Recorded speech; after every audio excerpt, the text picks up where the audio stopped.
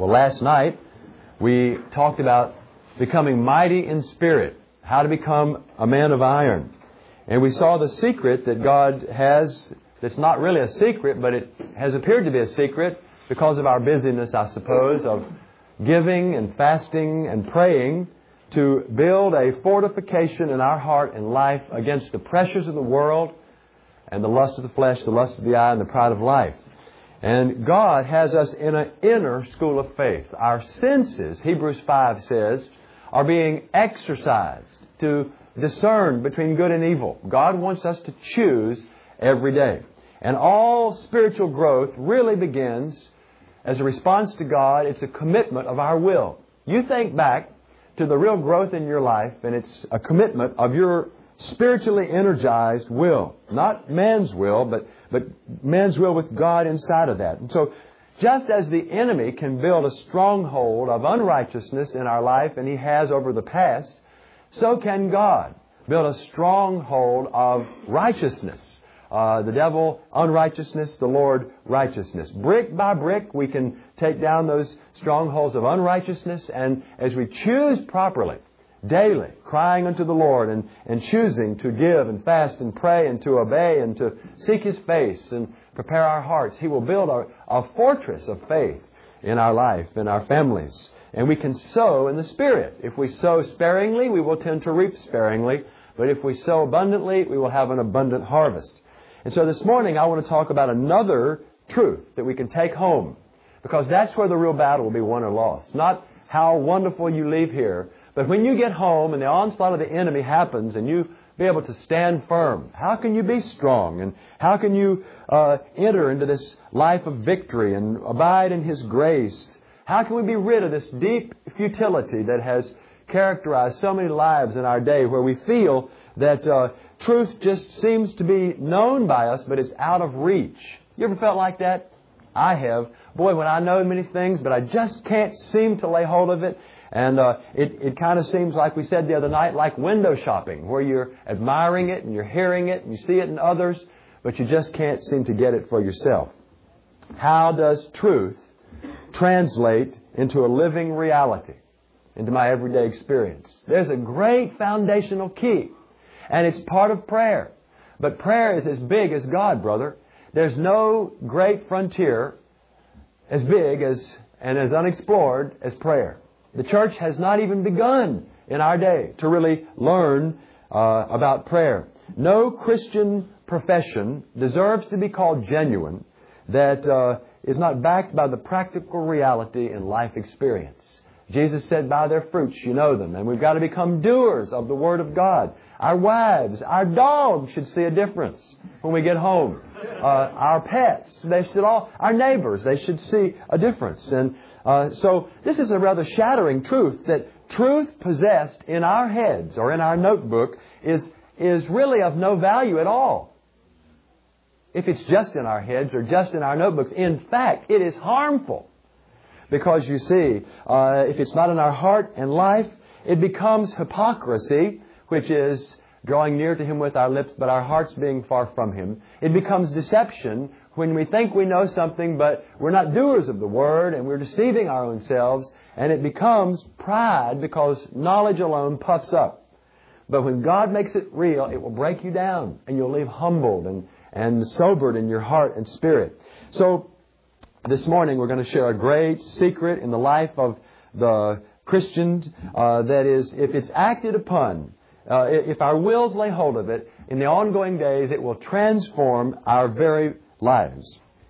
It's how to be free from this idea that we have to have instant everything. Instant breakfast, instant tea, instant TV dinners, instant Christianity. Brother, God's going to keep you growing and going until the very day you lay your cross down in your open grave. And then the cross you carried toward heaven will carry you to heaven as you lay it down. And He says, enter thou into the joy that your Father has prepared. Mountains of unbelief will just crumble before you if you walk in this truth, and you will be able to apply those things we talked about last night in real power. It's going to be a Bible study this morning. I look in the Bible based upon a survey of church history that will show us that this practice we're going to look at was a part of every single life in the history of the church or in the Bible that was ever used by God in power. You'll never be used by God if you don't learn this truth this morning. Now, God, at least like He wants to use you. He may use you. He can use Balaam's donkey if He wants to. But He'll never use you like He wants to. Look at Isaiah chapter 64. And we want to read. We're going to take many, many scriptures this morning. But I'm just asking, could it be that the neglecting of this great truth that we're going to cover this morning is the reason why there's so little power in the church? God says it's vital, and as you hear this, you may not think it's vital. Well, that will gauge where we are in our day. Isaiah chapter 64, verse 1. The cry for revival of the prophet. He's looking around. He's seeing mountains of unbelief, mountains of sin, mountains of heartache. Oh, that you would come, oh, that you would rend the heavens, and that you would come down, that the mountains might flow down at your presence. Like when the melting fire burned, and the fire caused the waters to boil, to make your name known to your adversaries, so that the nations may tremble at your presence. When you did awesome things which we weren't expecting, you came down. The mountains flowed down at your presence. For since the beginning of the world, men have not heard, nor have they perceived by their ear, neither has the eye seen, O God, beside Thee, what He has prepared for them who wait for Thee. Now, what that says, literally, in the Hebrew there, is, neither has the eye seen a God who, besides Thee, works for him who waits for Him. That's what it says. God works for those who wait for Him. And it's saying that natural revelation, our slide rules, our intellectual apprehension, our emotional laying hold, has never even come close to laying hold of the goodness of God and what He really has. This verse is quoted over in 1 Corinthians chapter 2. I'll just read it from there. Listen to what it says in 1 Corinthians chapter 2 as the New Testament gives light on that verse. Verse 9 of chapter 2, 1 Corinthians. As it is written, eye has not seen, ear has never heard, it's never entered into the heart of man, the good things that God has prepared for them that love Him. So here we see loving God and waiting upon God equated by the Holy Spirit. So this is a discipline of love, what we're going to talk about this morning. But then the next verse says, but God has revealed these things to us by His Spirit. For the Spirit searches the deep things of God. Then it says that God's things are revealed to us through the Spirit. It's implying that as we wait upon the Lord, God will reveal to us the other realm. Now, let's look at some scriptures in a moment. I'm going to read you several scriptures in the book of Lamentations, a tiny little book after Jeremiah, chapter 3, verse 25. And I jot these down and look at them later, these scriptures. Listen to this verse, Lamentations 3:25. The Lord is good unto them that wait for Him, to the soul that seeks Him. So here waiting on God is equated with seeking God. What does it mean to wait upon the Lord? What does that mean? I mean, it's Lamentations 3:25, brother. We hardly hear about waiting upon God. When was the last time you heard a sermon about waiting upon the Lord? But yet this is so central in the Word of God that it's amazing to me that we don't hear about what it really means to wait upon the Lord. Perhaps that's because our society is in such a hurry. And we need to learn what this means. The Bible says, O Lord God, how great is your goodness that is laid up for those who reverence you. So loving God, reverencing God is the equivalent of waiting on God. What do you think when you hear those words? Wait upon the Lord. Most people have the concept that waiting upon the Lord has the idea like we pray and then we just sit around waiting for Him to answer. Is that kind of what you think? We wait upon God like we throw a rock up in the air and we wait for it to hit the ground. That's kind of, or you're sitting waiting for a bus that's late. Well, that's not what it really means to wait upon the Lord. Lord, why haven't you heard me? I'm waiting. It doesn't mean that.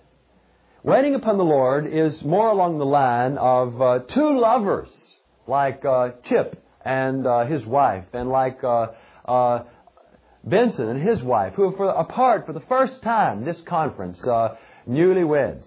And they're waiting, just waiting to get back together, longing, expectant. At least I hope it's that way, brother.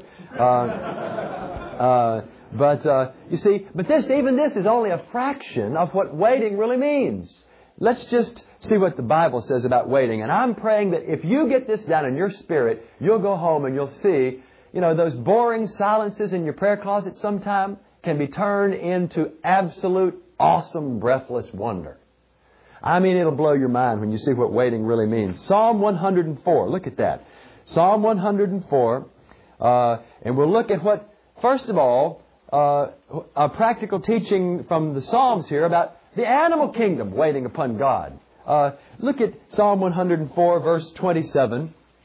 It says, talking about the animal kingdom specifically, 104, verse 27, "These wait all upon Thee, so that You may give them their food in due season."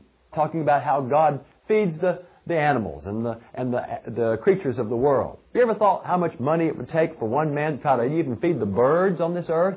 I mean, all the Central Pacific railroads and everybody else have to take bird seed, and the guys out there shoveling, getting it there, and they couldn't even do it. But God just does it, and it says that those little birds wait upon Thee, and You may give them their food in due season. What You give to them, they gather. And You open Your hand, and they are filled with good. You hide Your face, and they're troubled. You take away their breath, they die, they return to the dust. You see, it's talking about the animal kingdom there. Not only did He create them, but He maintains them, and what He gives, they take. But they're waiting on Him. Now, what does this mean? Have you ever seen a horse out waiting in a field for God to provide the grass? No, it's an unconscious thing for the animal kingdom. It's a dependency on the Lord, but it's not a conscious thing. But with man, it is different. Look at Psalm 145. And you see in those verses very close to where we read earlier this morning, Psalm 145, verse 14, 15, and 16, it almost sounds the same as the animal kingdom. But it says in verse 14, "The Lord upholds all of those that fall. He raises up all those who be bowed down. The eyes of all wait upon Thee, and You give them their food in due season. You open Your hand and satisfy the desire of every living thing." And then it talks about, you see, waiting, about how the Lord is righteous and He's holy, and He will hear those hearts who call upon Him in reality. Our eyes are on Him. What does it mean for men to wait upon the Lord? It's this. It's a conscious dependence. It's a faith look. As God designed our lives to look to Him and be enlightened and to be saved, and to expectantly watch toward Him and for our whole resource for living. So I would pose to you the question, is it possible that the great lack in every Christian life is due to a lack of waiting upon God? What does it mean to wait upon God? Well, let's just think back for a moment of when God made man. He made man so that we could be a vessel, a riverbed of light, a glove for His hand, a light bulb to emanate His radiance, and a conductor to emanate His heat to others. And God would show forth His love and His power and His praise. So man was to live his life by divine supply.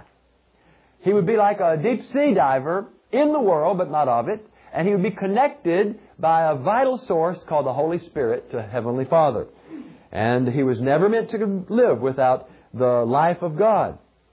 He was to be utterly and totally dependent, morally and lovingly, upon the person of God. Everything he did was to live and move and have his being in the fullness of God. God was to be his breath, his atmosphere. But you see, when man fell, mankind became totally desperate. And so He died in that moment of sin. And He was totally dead in trespasses and sin. He was unable to salvage Himself. And out of this state, being helpless, He couldn't do anything at all to help Himself. So God initiated redemption to come and recover man from you might say, the dump, the trash heap. Now, man has no power at all to recover himself. It's like a man in the bottom of the ocean trying to get to the surface. He can't get up. And only God can reach down and pull him up. Well, when we wait upon the Lord, we are ascribing to Him the glory of being all. That's the creature coming before God and saying, Lord, You are everything, and we have an utter need of You. What does it mean to wait upon the Lord? It means this, and this is so rare. It's when we come before God and just be quiet. We come before God and we just be quiet. Just me and the Lord Jesus alone. Some of you experienced a little bit of that as we read Psalm 84 to 86. But you see, we're so used to noise in our society. I'm telling you, Christians can't stand to be quiet. We get in our car and right away it's popping it in, whoa, and these great crescendoing songs, and I love them. But I'm telling you what, we always have to have noise around us. You know what noise does? I'll never forget a retreat we went on, and this teenage boy who was having problems, we sent him out to be alone with God. And about 10 minutes later, he came back and said, "Ooh, I don't like to be quiet like that. It makes me nervous. I want some noise. I can't stand to be alone." You know why? Brother, because when you're alone with God, the stillness of eternity begins to soak down into the fabric of your soul. And noise drowns out reality. But when we get quiet before God, His voice seems to lilt out through the ages into our hearts. And when we come and we just get before Him and realize who He is. There's a brother in this room whose daddy died rather unexpectedly for man, not unexpectedly for God. And it really blessed me once when he told me how this all happened and what happened to him. It didn't bless me that his dad was found dead, but his dad was found at his business back in his chair like this. Just, he had died. Suddenly. And my dear brother wasn't expecting this emotionally. And he went in before God, and he was asking God, I guess he was frustrated, and he was talking to the Lord. He was looking for a word, and he was needing comfort, and nothing was coming. And he was concerned. And one little word came to his heart, as I remember him telling me. May not be exactly the way it happened exactly, but it was something like, "Worship me." And he just got quiet and began to worship God. And in that worship, comfort came.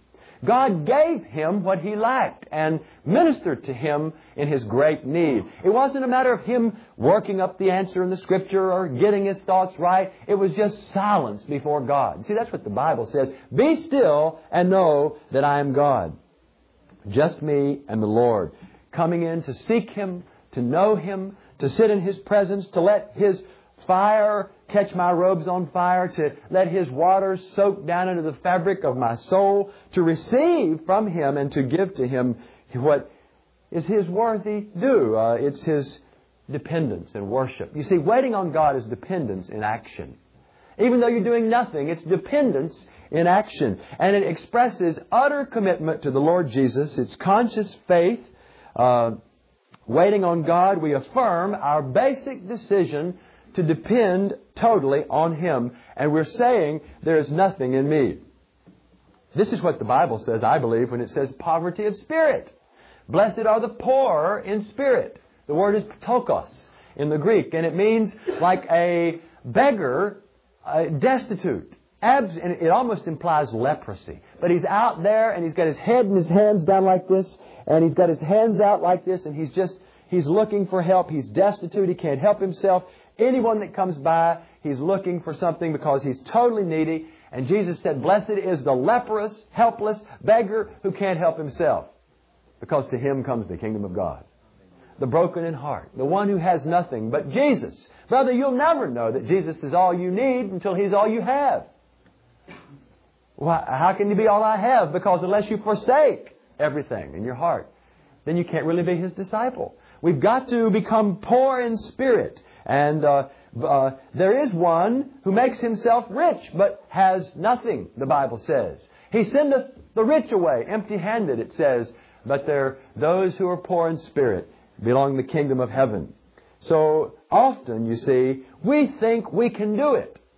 There's this inherent pride. Sometimes when you pray for brothers and you're praying with them and we pray for one another and we pray for the other brother's pride, if we're trying to deal with our pride, we're reluctant to really talk about it. You know, like we're really trying, so we don't even want to recognize it's there. But brother, there's a creature pride in us. Not a kind that says, I'm so great.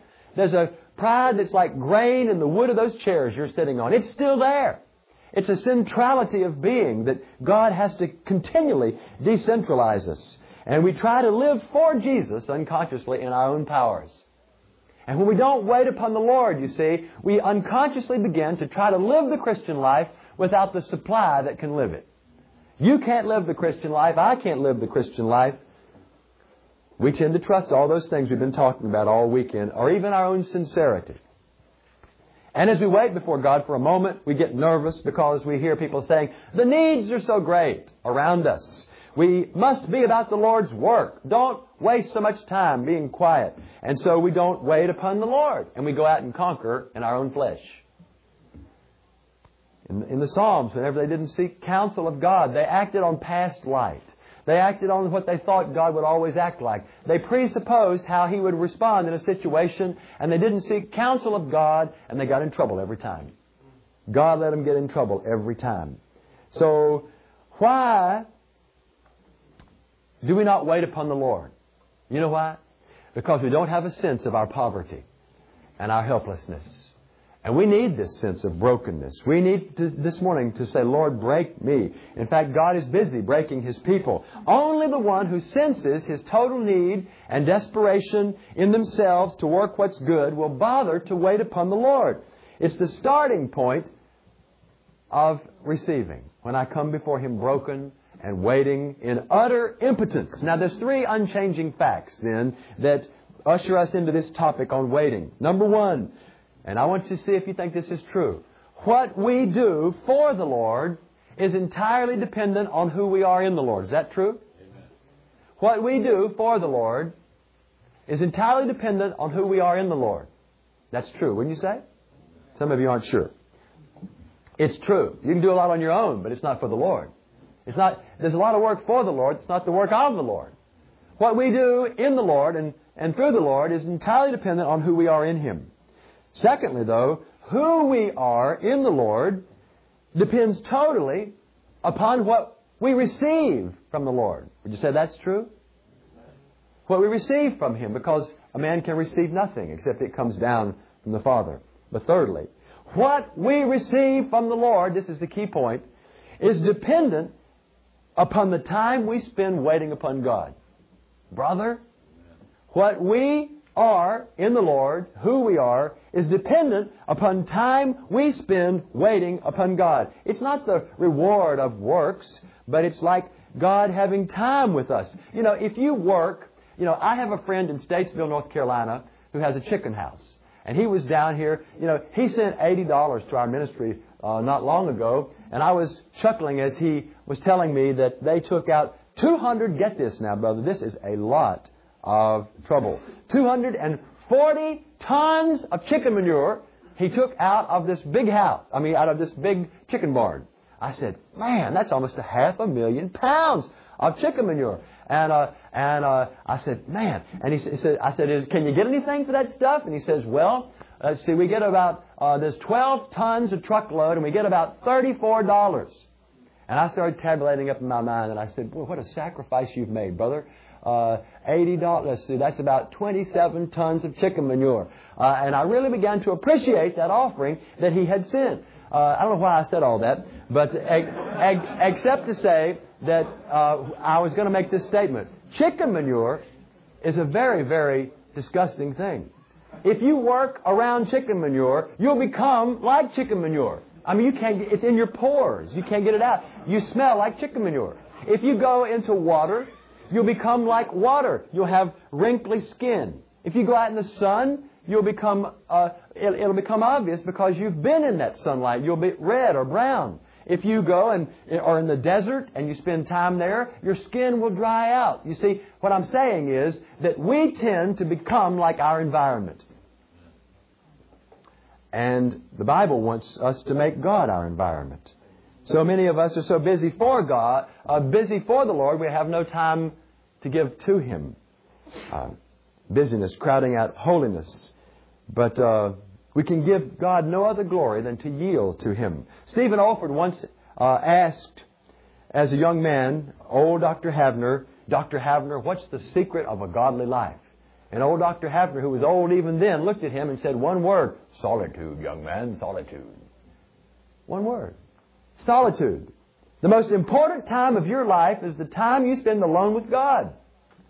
Bar none. That's the most important time of your entire life.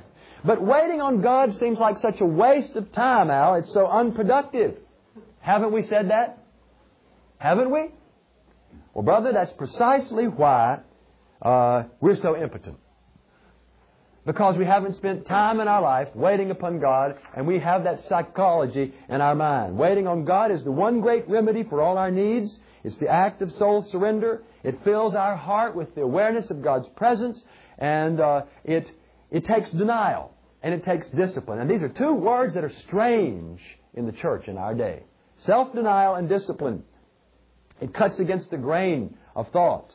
We place confidence in empty things. And, even praying is not necessarily waiting upon the Lord.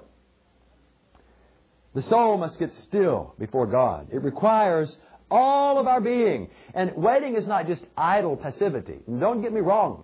It's not just coming in there and just kind of getting down and making your hands like this and doing your thumbs, waiting upon God. It's an exercise in keen attention. It's the most difficult thing to be silent, but yet turn every faculty of your spirit, soul, and body toward Him. It's like the soul waiting for Him. It's the creature totally yielded. We silence every noise. I'll tell you, that's hard. You come alone and get before God and try to quieten your heart, and all of a sudden, the devil will make my list of what I got to do tomorrow. He'll come and I start thinking about, did I turn the bathtub off? And all these crazy things like that. We've got to ban every flitting thought and drive away everything that would distract us from Him. Be still and know that I'm God. It's much, much more than listening, waiting on God. But it is also involving listening. It's kind of like love without language. It's kind of like silent surrender. Be silent, O all flesh, in God's presence. It's adoring abandonment. It's worship without words. Well, you got to give time to God to get to know Him. Intimacy takes time. Some of us are just really discovering that intimacy takes more time than years. You grow more and more intimate with your wife and with your friends over a period of time. Words are inadequate to express love.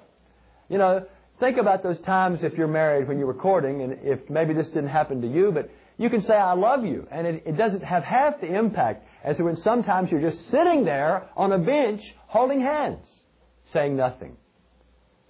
Just communing. Just in each other's presence. Don't rush when you come into the presence of the Lord. Lord, what will you have me do? Says the baby Paul. And the Lord says, nothing. Go to Arabia. And spend 3 years there, soaking in my presence. Moses, I'm going to take the people of God out of Egypt. No. Go to the desert. 40 years. Get alone. Unlearn everything you've ever been taught in the world. It's helpful, but it's not essential. He has to look at the backside of a sheep for 40 years before he can lead the front side of a sheep, God's sheep, out of Egypt and go back. So God's answer is solitude. And the Word comes as it did to Martha in the New Testament. Martha's busy in the kitchen preparing potluck dinner for the disciples. And she's saying, don't you care, Jesus, that my sister has left me to do all this work by myself? That's what she's saying in essential. I'm busy doing what you want me to do. And He says, Martha, Martha, you're distracted and bothered by many, many things. One thing is essential. She's sitting at my feet. She's receiving. She's listening. And it's going to profit her. The thing she's chosen will never be taken away from her. Jesus has Mary at His feet all the time. All the time you see her through the Gospel, she's always at His feet. And you know what? I believe that's a signal from the Holy Spirit that's why she is the first person to see Him in resurrection power. She was there and she saw Him, and she was the one to preach to His non-waiting disciples, doubting Thomas, and there's doubting all the 11, not just doubting Thomas. She came and said, He's risen. And they were like idle words, fairy tales. Oh, Mary, bless you. Well, there are 18 words in the Hebrew language for wait. Did you know that? It's such a big word. There's 18 Hebrew words for wait. But we don't have time to look at all of them, but I want to look at a few of them, and I want to just show what they mean. Let's just quickly look at several of them. The first word, and you need to write these down, is the word chakaw. C-H-A-K-A-W. That's how you pronounce it. It's not how you spell it. But it's the word chakaw. That's one of the mainly used words in the Old Testament. When you read the word wait, in the English you can't tell which word it is. But this word means to tarry. Almost the equivalent of when Jesus said, tarry ye in Jerusalem. But it's a word for tarry. It means to stick to or to adhere to. But it also means to long for or desire confidently. To hook. It has a diversity of meanings. To hook, to adhere to, with expectancy, to be confident toward, to tarry. And I want to read some scriptures that have this word in it. Isaiah chapter 30. You're going to have to be fast now. I'm going to go to a lot of scriptures, and we're going to do a little Bible study on each of these words and see what God promises if you will tarry, if you will adhere to, if you will get in His presence with this attitude. Isaiah 30, verse 15. This is the chapter that talks about Israel when they're going down for alliance with Egypt instead of reliance on God. It's like trusting in the flesh instead of trusting in the Spirit. And cursed is the man who makes flesh his strength. And God says to them in verse 15, His plan to bless their nation and their lives, not all their programs and plans and all their outward things, but verse 15, Thus saith the Lord God, Holy One of Israel, in returning and in resting you will be saved. In quietness and in confidence will be your strength. But you didn't want it that way. In other words, you'll really receive what you need when you return to me and rest in my presence and have quietness in my presence and confidence. This word for waiting there. Verse 18. They wouldn't do it. Look what the Lord says. Therefore will the Lord wait, that He may be gracious unto you. In other words, you're not going to get your supply yet. Until, look here. Therefore will He be exalted, that He may have mercy upon you. The Lord is a God of method, is the word in the Hebrew. Blessed are all those who wait for Him. That's that word, wait. Blessed are all of those who wait for Him. God is a God of method. He does it a certain way. And they're wanting to do it a different way. And because they're doing it a different way, they won't do it God's way. God will wait until they do it His way. Until you come and wait before me, you will not receive what you need. That's what He's saying there.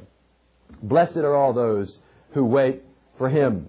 He's waiting on us to be gracious. See, there's two kinds of us in this room. There are those who wait upon the Lord, and there are those who keep God waiting. From that verse.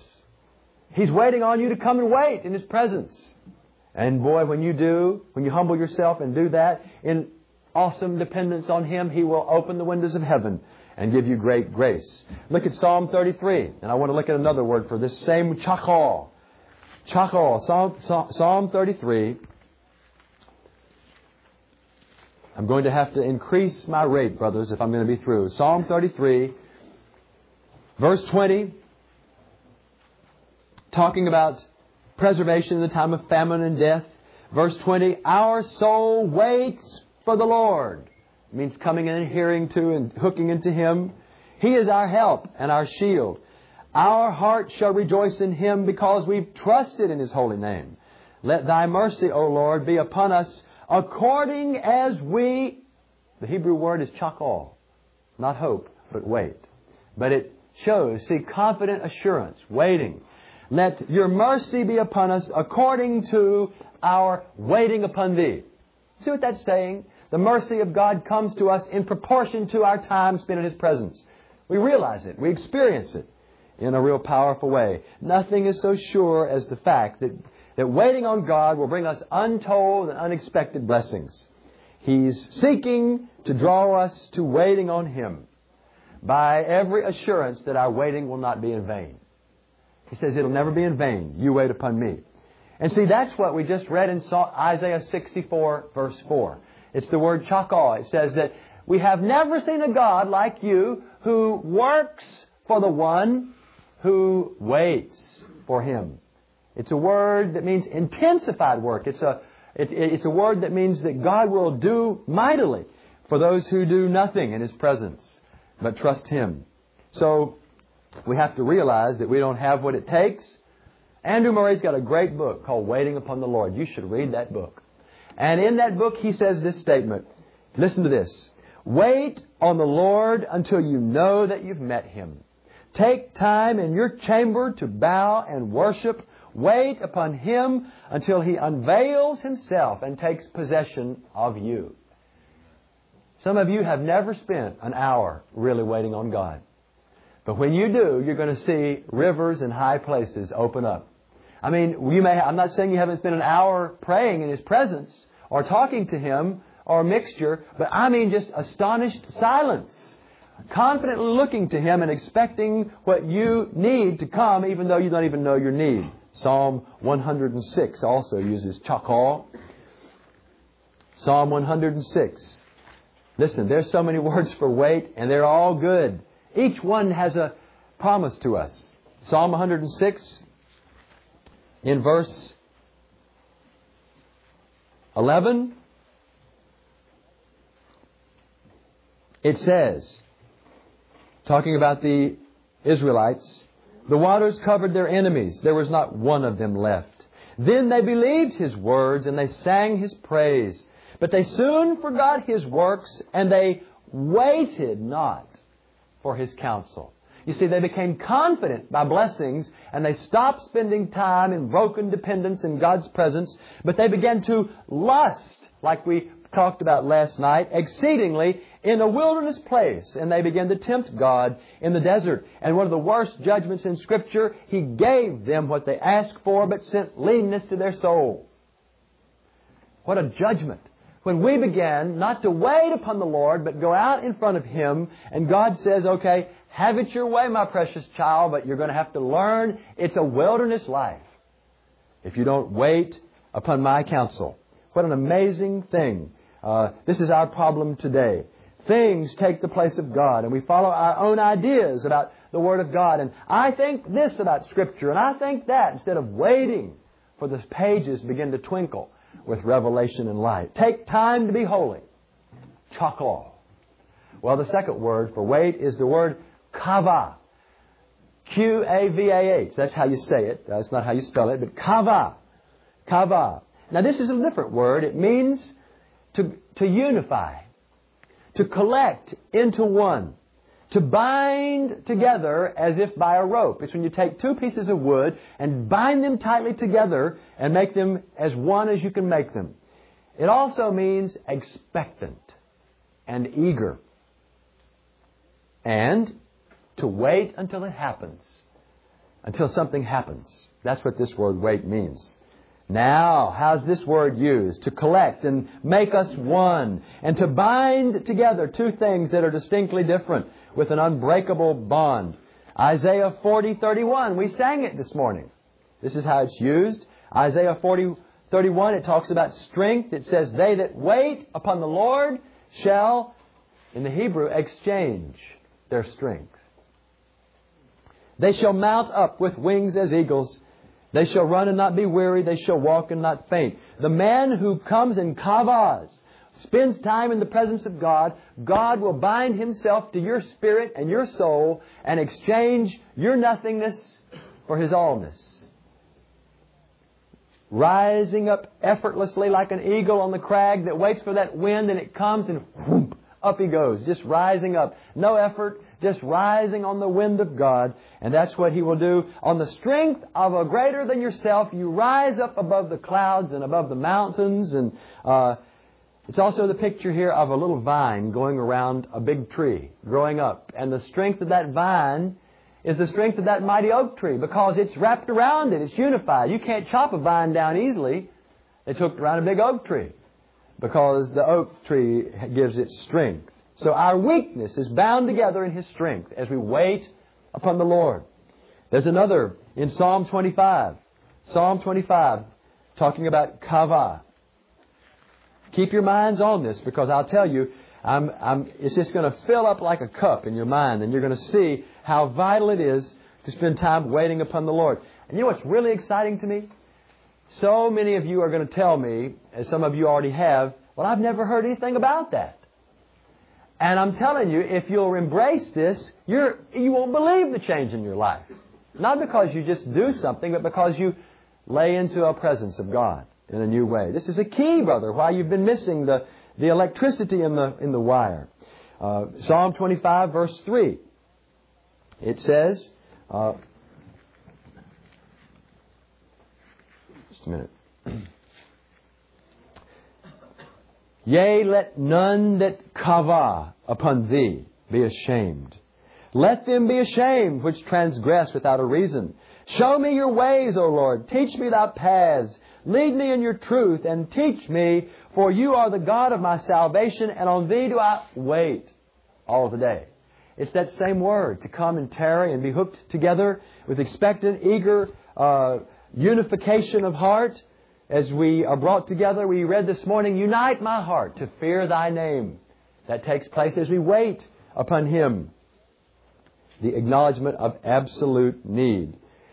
Psalm 27, verse 14. Just one psalm over.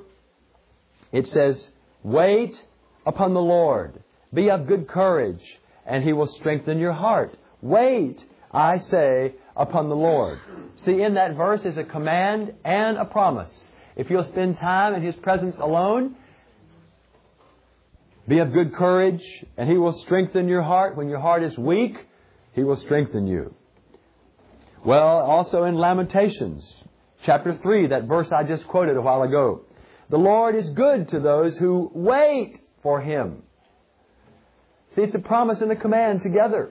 And so persevere and get before God in your helplessness. You're going home and you'll be helpless.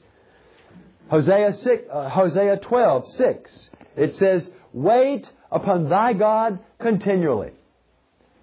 Continually. During the day, take time to get off alone and just be silent before God. And even without hearing something like, rise up and do this, know that God is putting into your spirit that unified heart just from being in His presence. God puts into us what He wants out of us. We need His supply. So the weapons of our warfare, you see, are mighty through God to the pulling down of strongholds. That's exactly what 2 Corinthians 3:18 means when we talked about taking off our masks and coming into His presence and beholding His beauty as in a mirror, the mirror of God's Word. As we're there in His presence, we are changed by the Spirit of God from glory to glory. Moses' face began to shine as he was in the presence of God and as he waited in His presence. Psalm 34, verses 4 through 6. Listen to this. I sought the Lord, and He heard me. Psalm 34, 4 to 6. I sought the Lord, and He heard me, and delivered me from all my fears. They looked unto Him, and they were lightened. It means became radiant. Their faces weren't ashamed. This poor man cried, and the Lord heard him, and saved him out of all of his troubles. And so we leave His presence, you see, with the incense of His presence on our robes. And as we go out, we could say, my soul waits for the Lord more than they that watch for the morning. Third word for wait is the word. I'm not going through 18, don't worry. I'm going through about 5. But the third word is damam, D-A-M-A-M. Now we're getting down to where so many of us are hurting. Damam. It means silent expectation. And it carries this meaning, astonishment.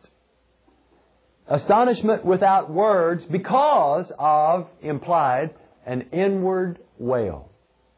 Whoa! Like an agonizing cry. Deep grief on the inside with emotionless as with the silence of death.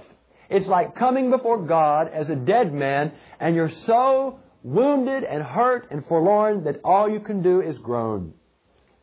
You see, look at the promises to that kind of heart that God says, if you know where to come, if you come into me and you wait for me, Psalm 62, verse 1. Psalm 62, verse 1. It's easy to read this and not get it in that sense of wailing. But look at this. This is amazing. Psalm 62, verse 1. Truly my soul waits upon God. From Him cometh my salvation. Verse 5. My soul, wait only upon God. My expectation, meaning for deliverance, is from Him. When everything else is sinking around us, He's promised to us in the Word of God. He says that the Lord is near to them that are of a broken heart and saves, such as be of a contrite spirit. The righteous cry, meaning on the inside, and the Lord hears and delivers them out of all their troubles. And so, Psalm 65, verse 1. This will blow your mind. It's talking about inward grief and wailing. But look at what it couples it with right here. It says, praise waiteth for thee. It's saying here, the sacrifice of praise. I am so down, I'm wailing on the inside, and I come and I fall in His presence as a dead man. That's praising God. Praise waiteth for thee, O God, in Zion, and unto thee shall the vow be performed. Lord, I've promised this. I don't know what to do. I'm just here. Plump. You fall down like a corpse. And you know what He promises? He says He will raise you up. O thou that hearest prayer, to thee shall all flesh come. A prayer of the Spirit, groaning, wailing on the inside. Well, in Lamentations 3, verse 26, I'm giving you a lot of Scripture. It says about this word for the silence of death on a man, it is good that a man should both hope and quietly wait for the salvation of the Lord. The silence of death. God will allow you to come into situations when you have no answers at all. Love is never shown more than when you trust God in the dark. You come and you fall in His presence and you have nothing else you can do but trust you. Lord, I guess I can't do anything else but trust you. He said, that's where you should have started. That's where you should have started. It is good to be separated from all things. We don't enjoy it. And it's easy for us who haven't been separated from all things in a violent or disastrous way to say it's good. But the Bible says it is good for us to patiently hope and wait, and to be bankrupt, to be without words, to be prostrate before Him. Listen, brother, when you're like that, don't feel devastated, but rejoice and praise God, because God's doing His work in you. Habakkuk 2:20 says, God is in His holy hill. Let all the earth keep silent before Him. Now let me quickly add this. Waiting upon God is not a means to an end. How easy it is for us who are so fleshly to hear this truth and saying, oh boy, the solution to get to where I want to go. But you see, waiting upon God is not a way to get to, quote, giant maturity or wherever you want to get. Waiting upon God is an end in itself. And it's waiting in His presence is that of which Jesus is worthy. He's worthy of such as that. To adore Him for who He is. You know, that's the highest thing we can do. Come and just adore God. Breathless awe. Worship. You know, I think in our services, I think A.W. Tozer said it, that we've lost the awe in our worship services. The astonished gasp of wonder and amazement. There was great amazement upon them, and they wondered when God moved. So we look upon Him to put into us all He desires out of us, and we acknowledge our impotence. Lord, I just let you down again. Of course you did. Because you didn't wait upon the Lord. Lord, I'm only human. Of course you are. That's why He says, go and get in His presence, and He will put inside of you And you don't even have to know how. The kingdom of God is like a seed that you put into the ground and you wait upon it and it grows and you don't even know how. You say, look at my life a year ago and look at it today. How did I get here? Praise God. As I've spent time in the presence of God. You see, that's what Romans 9:16 says. It's not of man that runneth or that willeth, but it's of God that showeth mercy. It's of the Lord's mercies that we're not consumed. These are simple things. We want to have credit for our discipline and our application of truth. You see, even that's a trap. How much I applied the truth and how much disciplined I was, and God was able to really bless me. And down deep, it's because of our intelligent apprehension of truth. Well, God wants to do something that's so God-like that we don't even get credit to where we just come and get still in His presence. Whether it's a moron or whether it's a mighty intellect, whether it's a black man or a white man or a rich man or a poor man or whatever language, to come and be still in His silence, and God will put into us what He wants in us and make our lives a riverbed of light. Last word, and I'll give you one word, is Yahal. Y-A-H-A-L. And this means to hope for a long time. To be patient.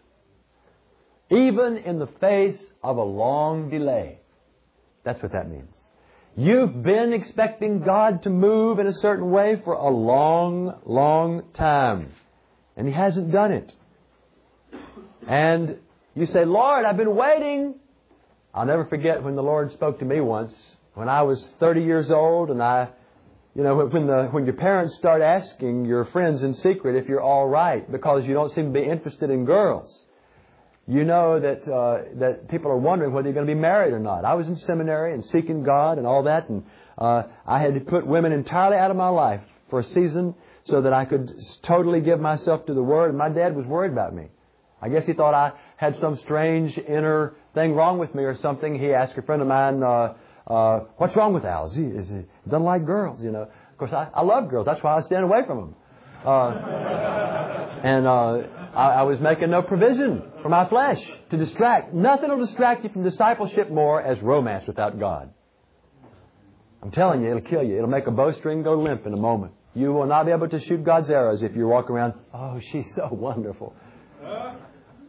But when God's in it, boy, it'll put fire on the inside. I was saying, Lord, do you want me to be married? I've waited upon you so long for an answer. And the Lord says, Al, you've never waited upon God till you think you've waited long enough. It changed my life. We always think, Lord, I'm waiting. As long as I think it's reasonable to wait, I'm not waiting. I tell you, waiting starts when I think it's not reasonable to wait anymore. Like missionary support. Where is it? Lord, I've been patient, I've been praising you, but we're getting close. He says, now you start waiting. It's just starting. What does Yahal mean? Psalm 71, verse 14. Let's read verse 10 down through 16 and pick out verse 14. Verse 10 says, mine enemies speak against me. They that lay wait for my soul take counsel together. The trap's being set. Saying, God has forsaken that man. Persecute him. Take him. There's nobody to deliver him. Oh God, don't be far from me. Oh my God, make haste for my help. Let them be confounded and consumed that are adversaries to my soul. Let them be discovered, covered with reproach and dishonor that seek my hurt.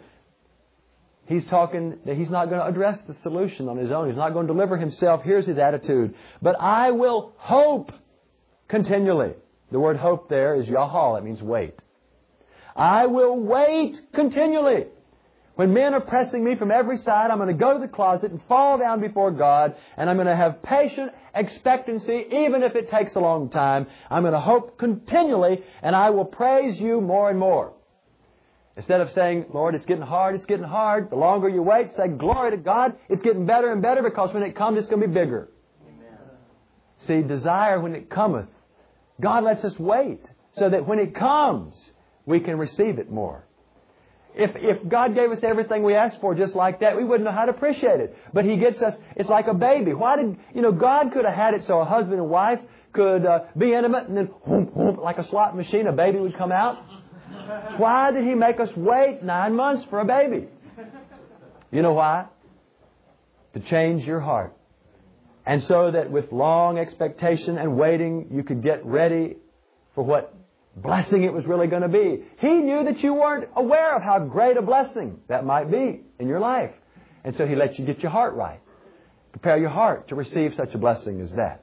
And that's what He does here. The deliverance from enemies is such a great thing that God says you couldn't appreciate it. You'd miss a lot. So you get in my presence and fall down and just wait upon me. And when it comes, you're going to be blown away. Well, this morning we won't cover any more words because of the time. But God is looking for watchmen. You know, I believe that's a very similar word to wait in a sense. God is looking for watchmen who come up upon the walls. Yes, sir, brother. Al, I know as we try this, most of us are going to find ourselves with that mind wandering. Would you mind, I know you covered that, but could you cover that one more time? What to do when our mind wanders? Wait upon the Lord. Take your thoughts captive under the obedience of Christ. Practically speaking, if you're there, what do you do when your mind wanders and you're there? Listen, it's a discipline that takes time to focus in. Nothing is harder than concentration. I'll tell you, concentration and diligent study is harder than working manually loading bricks. It will wear you out more, exhaust you on the inside more. It'll wring you out more than manual labor. Real concentration. Most of us don't know how to concentrate. But if we come before God and we just grip our minds, say, in the name of Jesus, and you're focusing in, you're meditating on God, you're looking to Him, God will train you how to meditate on Him. But you have to take your thoughts prisoner to God's chariot and really focus in on Him. And that's what meditation will do. It'll keep putting you back toward God. It doesn't mean to blank your mind up. It means just to look to God, and maybe Scripture will be coming forth. Maybe just awe and just silent meditation. But you can't just empty your mind, but God will discipline your mind like a horse under bridle as you allow Him to break you with the revelation of Himself. God's looking for watchmen who will come up on the walls of the Spirit of Jerusalem and our nation and spend time before God just because He's worthy of time, and He brings us to a position of intercession. Then when we begin to pray, God honors it.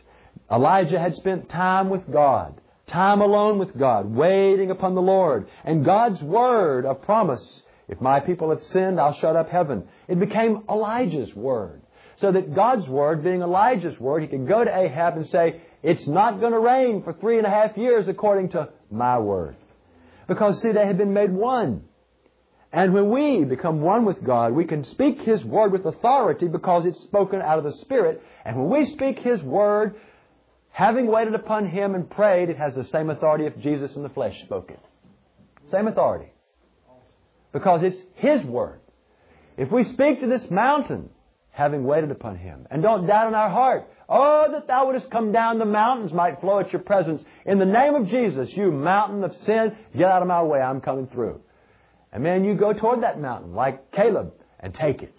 And God will send you right through it. And if He doesn't deliver that mountain, then God wants you to go to the top of that mountain and have an offering of your own life. He wanted you to go like Abraham up there and offer that promised son to become a demonstration of Calvary like Abraham was. So as we wait upon the Lord enlightens us. He reveals things to us. He strengthens us. And you know what you can feel? I'm serious. It's like a breath of God. I'll tell you, the only way I can describe it is like it's a heavenly calm descending upon the soul. You can tell this peace, deep peace that passes understanding. As you wait upon the Lord, deep peace have they who meditate in the Word of God. Well, Lord, Al, I just don't understand how God can give to us when we're just doing nothing. That's what our minds want to say. Lord, I just don't understand how You can give to us when we're doing nothing. Easy, brother. One word. Grace. Grace. Let me ask you a question. How can God refresh you when you sleep? Do you understand that? Some of you didn't get any sleep, but he says in Psalm 127, he says in verse 2, talking about sleep, he says, it is vain for you to rise up early and to sit up late, to eat the bread of sorrows, that means to worry, for God gives to His beloved in their sleep. That's what it means. It doesn't say that He gives you a nice sleep at night and makes you like that. It means much more than that. It may mean that as well. But it's saying it's vain for you. It's self-trusting for you to stay up all night trying to solve your own problems and get up early in the morning trying to work out your own solutions. He's saying, look, God will give to you in your sleep. See, and you're doing nothing. But as you're there on your bed, you're meditating, you go to sleep, you commit your sleep to the Lord. There's a brother I know in this room that God talks to him in dreams more than anybody I've ever met. He's not a dreamer either. God talks to him because he's learned how to listen in his sleep. You know, in Korea, Brian and I had intimate fellowship there. We had to sleep on the floor in the room there, and it really blessed me one night. It ministered to my soul so much when Brian told me one morning that he heard me quoting scriptures in my sleep or something like that. What was it? Well, we both woke up and we were praying. We were binding Satan in our sleep. In our sleep. Because in our sleep he was giving to His beloved.